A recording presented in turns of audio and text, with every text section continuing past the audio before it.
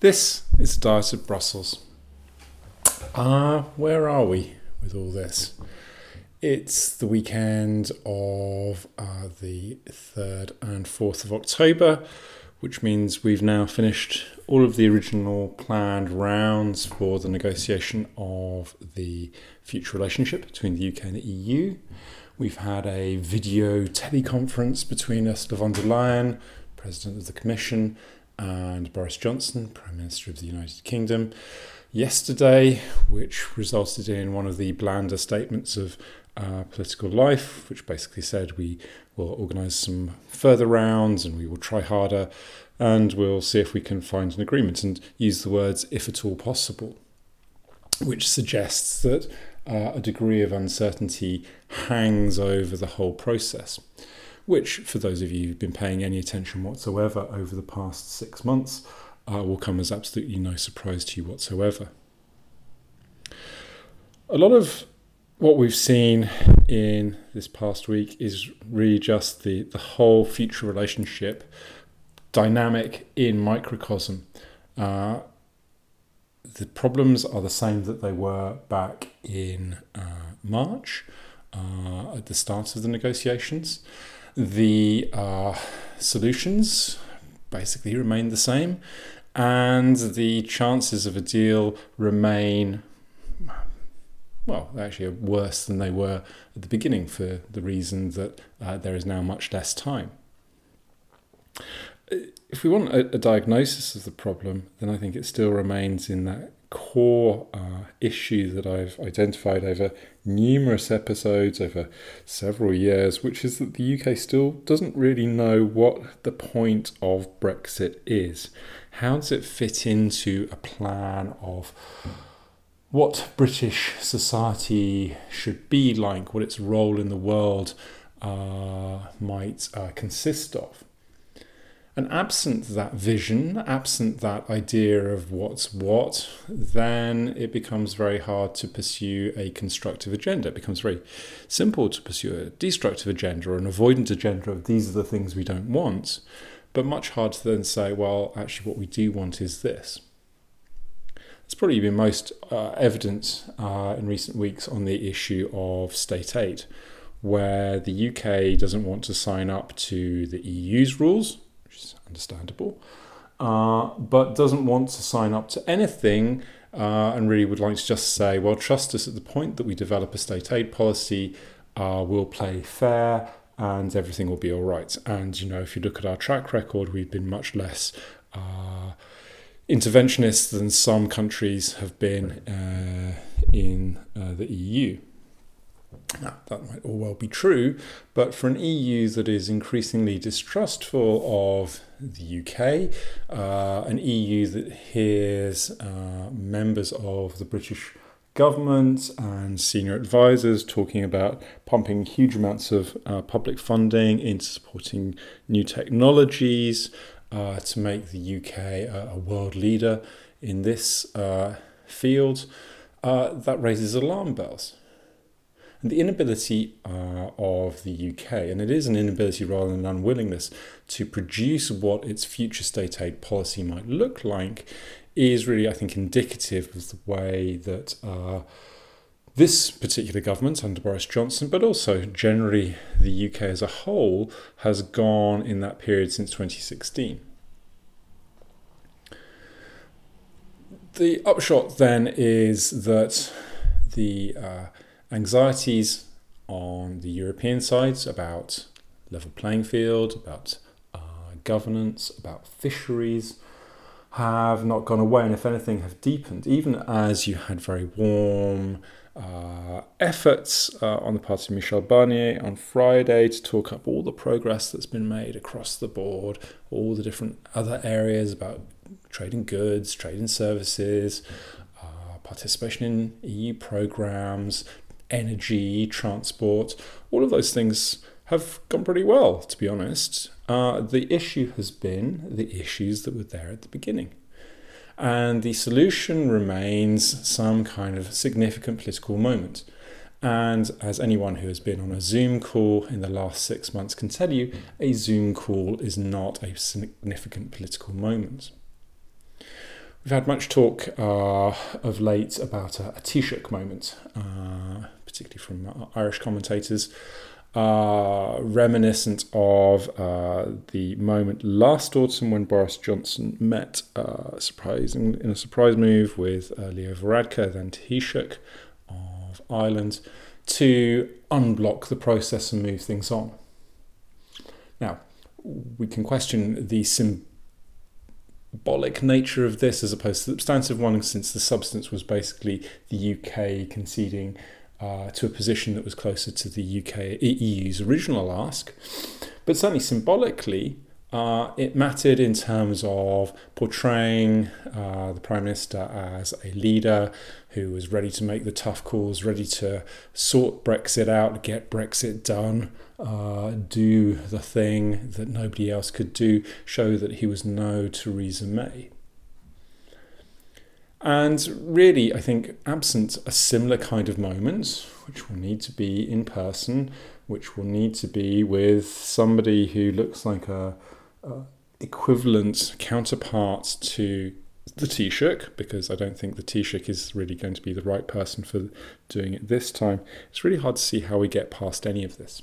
And even with the unofficial pushing back of deadlines back into November for this process now, I think we can see that there are going to be lots of bumps in the road before we get to anything that's even vaguely like a deal.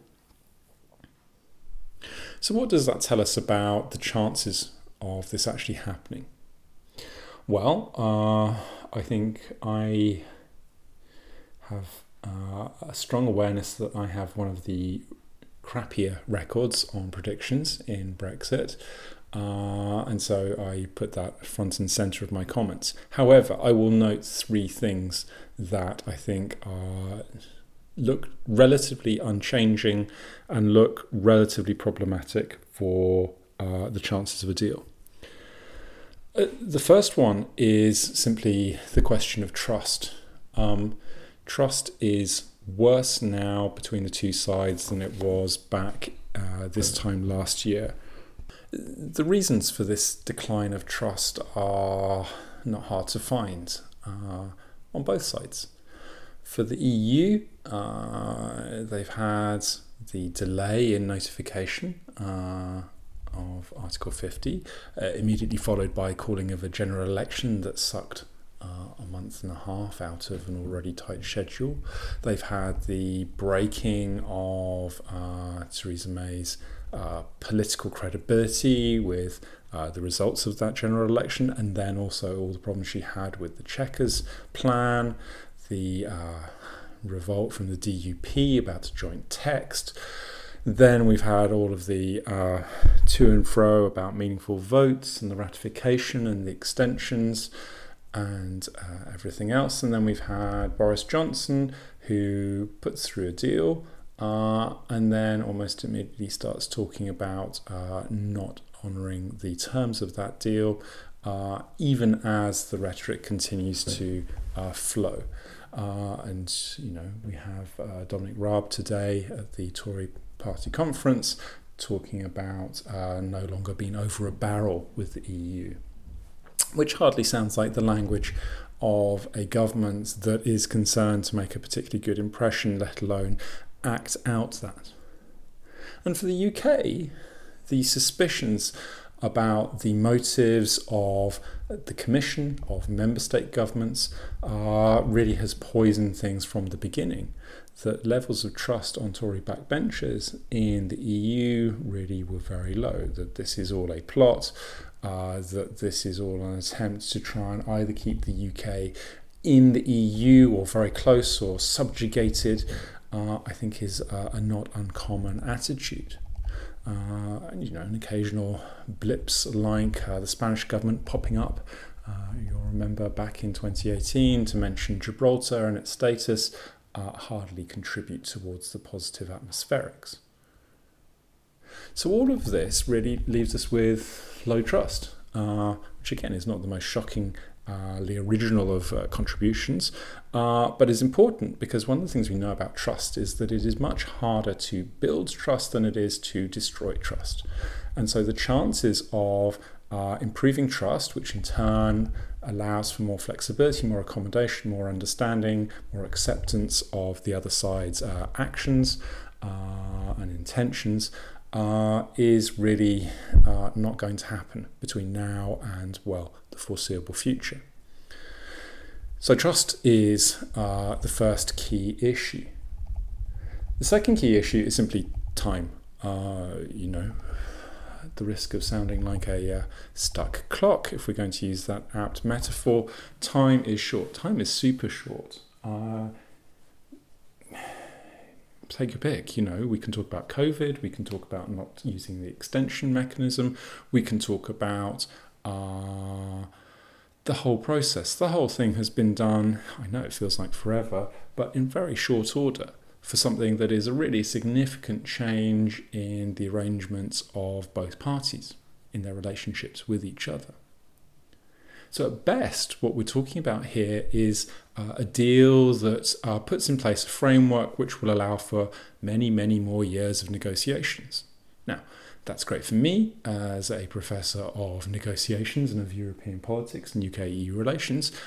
You might feel differently about that, but it's basically going to be the way that this will work. The UK and the EU will still be there if there's not a deal, or if there is a deal, they still will have things that they need to talk about, and that will be done in the form of negotiations. Because the UK won't be in this institutionalised space where it's not really about negotiating things in that way, but it's about a permanent relationship.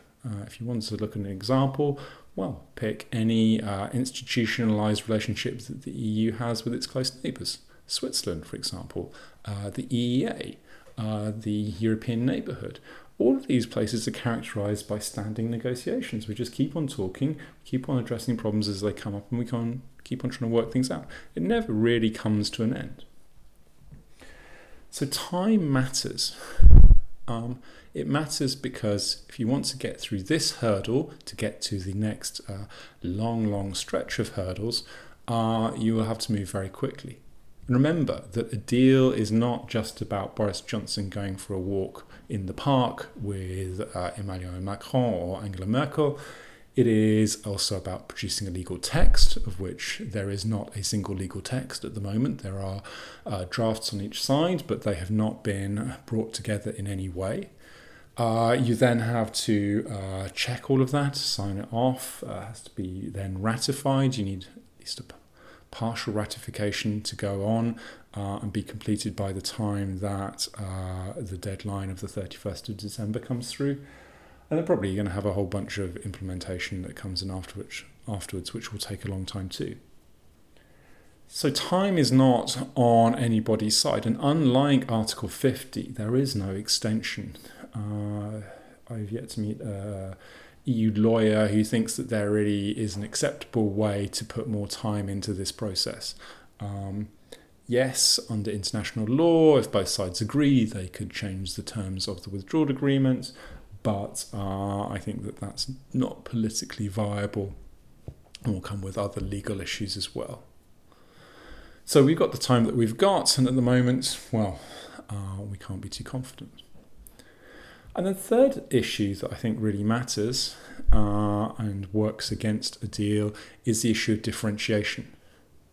Part of the UK strategy in all of this has been to pare back the package, trim it down to the bare bones, partly because there's this kind of disposition to we don't want to do any more than we have to with the EU, but also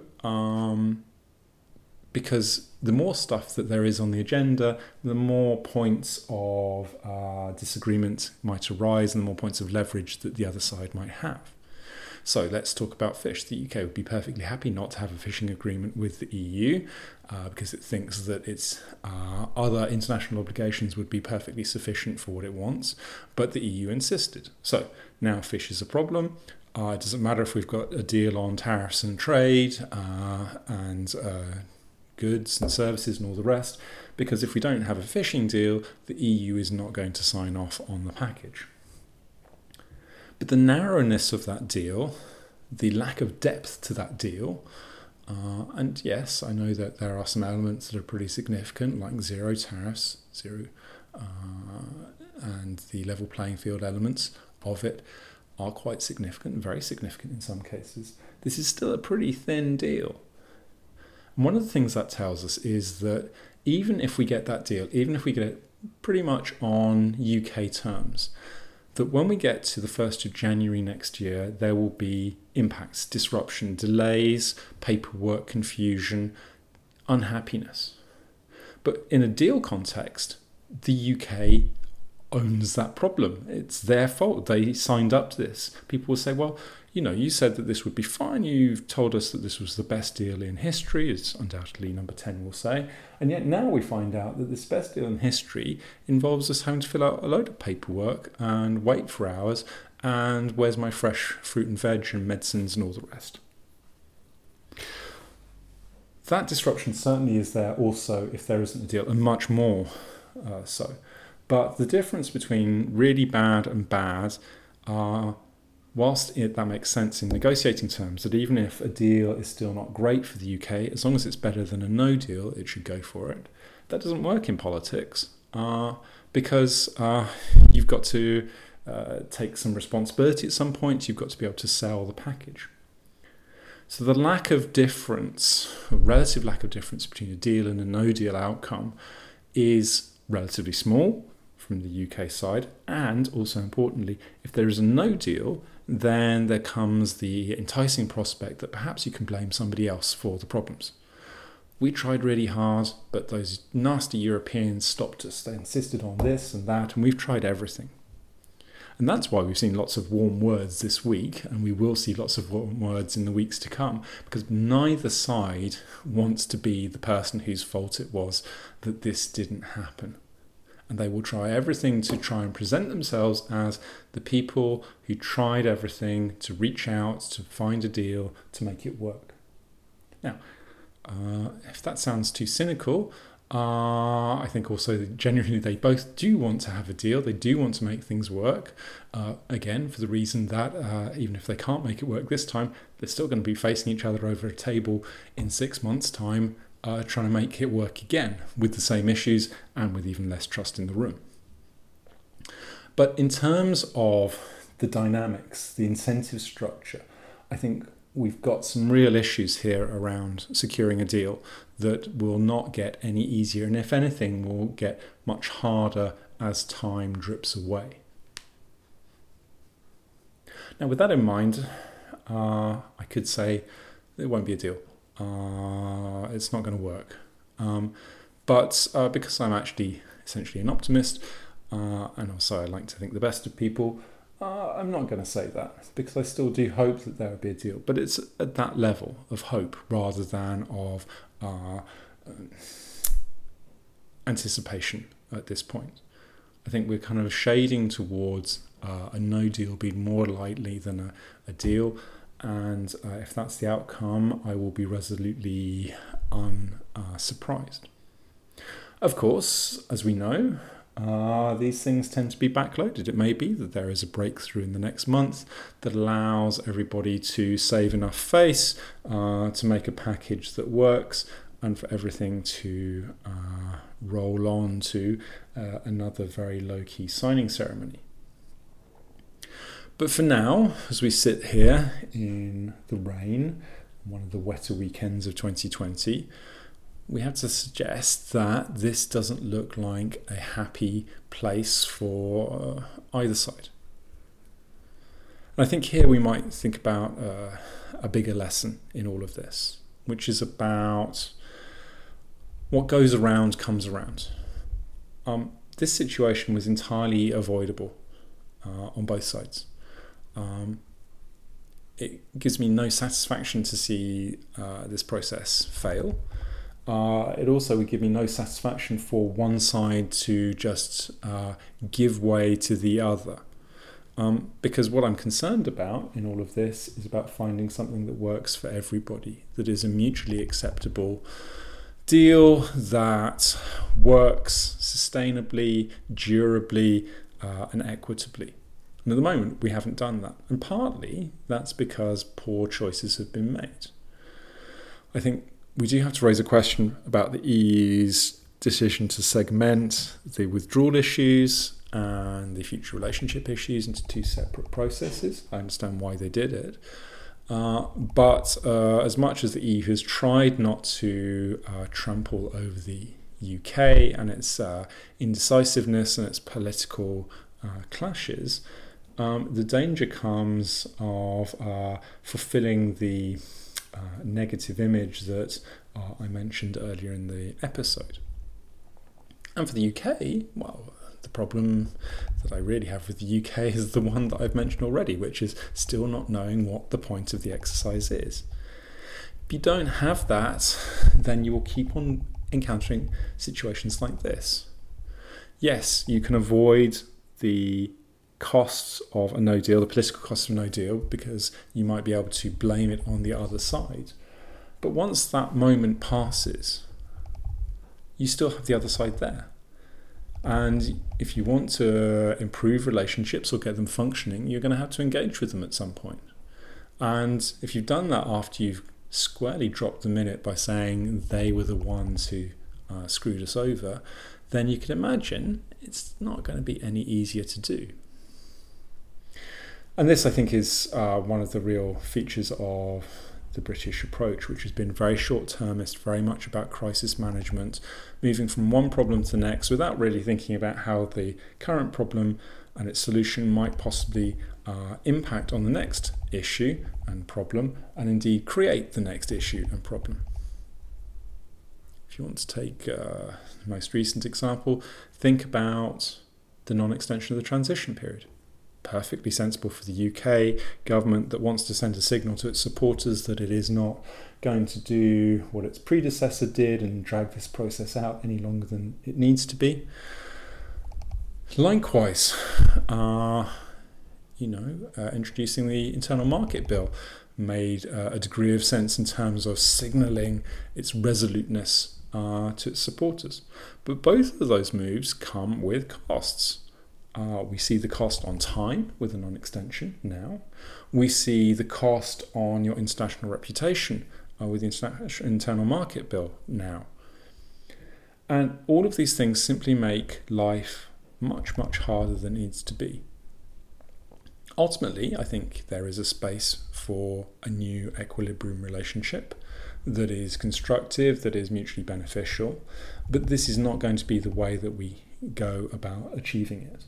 And I think until we have some kind of reset of this process, as much as I'm told off by my IR colleagues for using the word reset, I think we are going to find that we're going to have more of this kind of issue, whether or not we have a deal. So, a little bit downbeat, but, well, what can you do? It's the autumn. We've got less than 3 months. It's raining. And all of these things, I think, make me rather pessimistic. However, doubtless I'll be back in a week with some amazing breakthrough news or some interesting developments. But perhaps, and the final point again is the one that I started off with, is that where we are now is where we might have expected to have been back at the beginning of the process. And with that, I will leave you with the choice words of Boris Johnson's predecessor, which is that nothing has changed. Make of that what you will.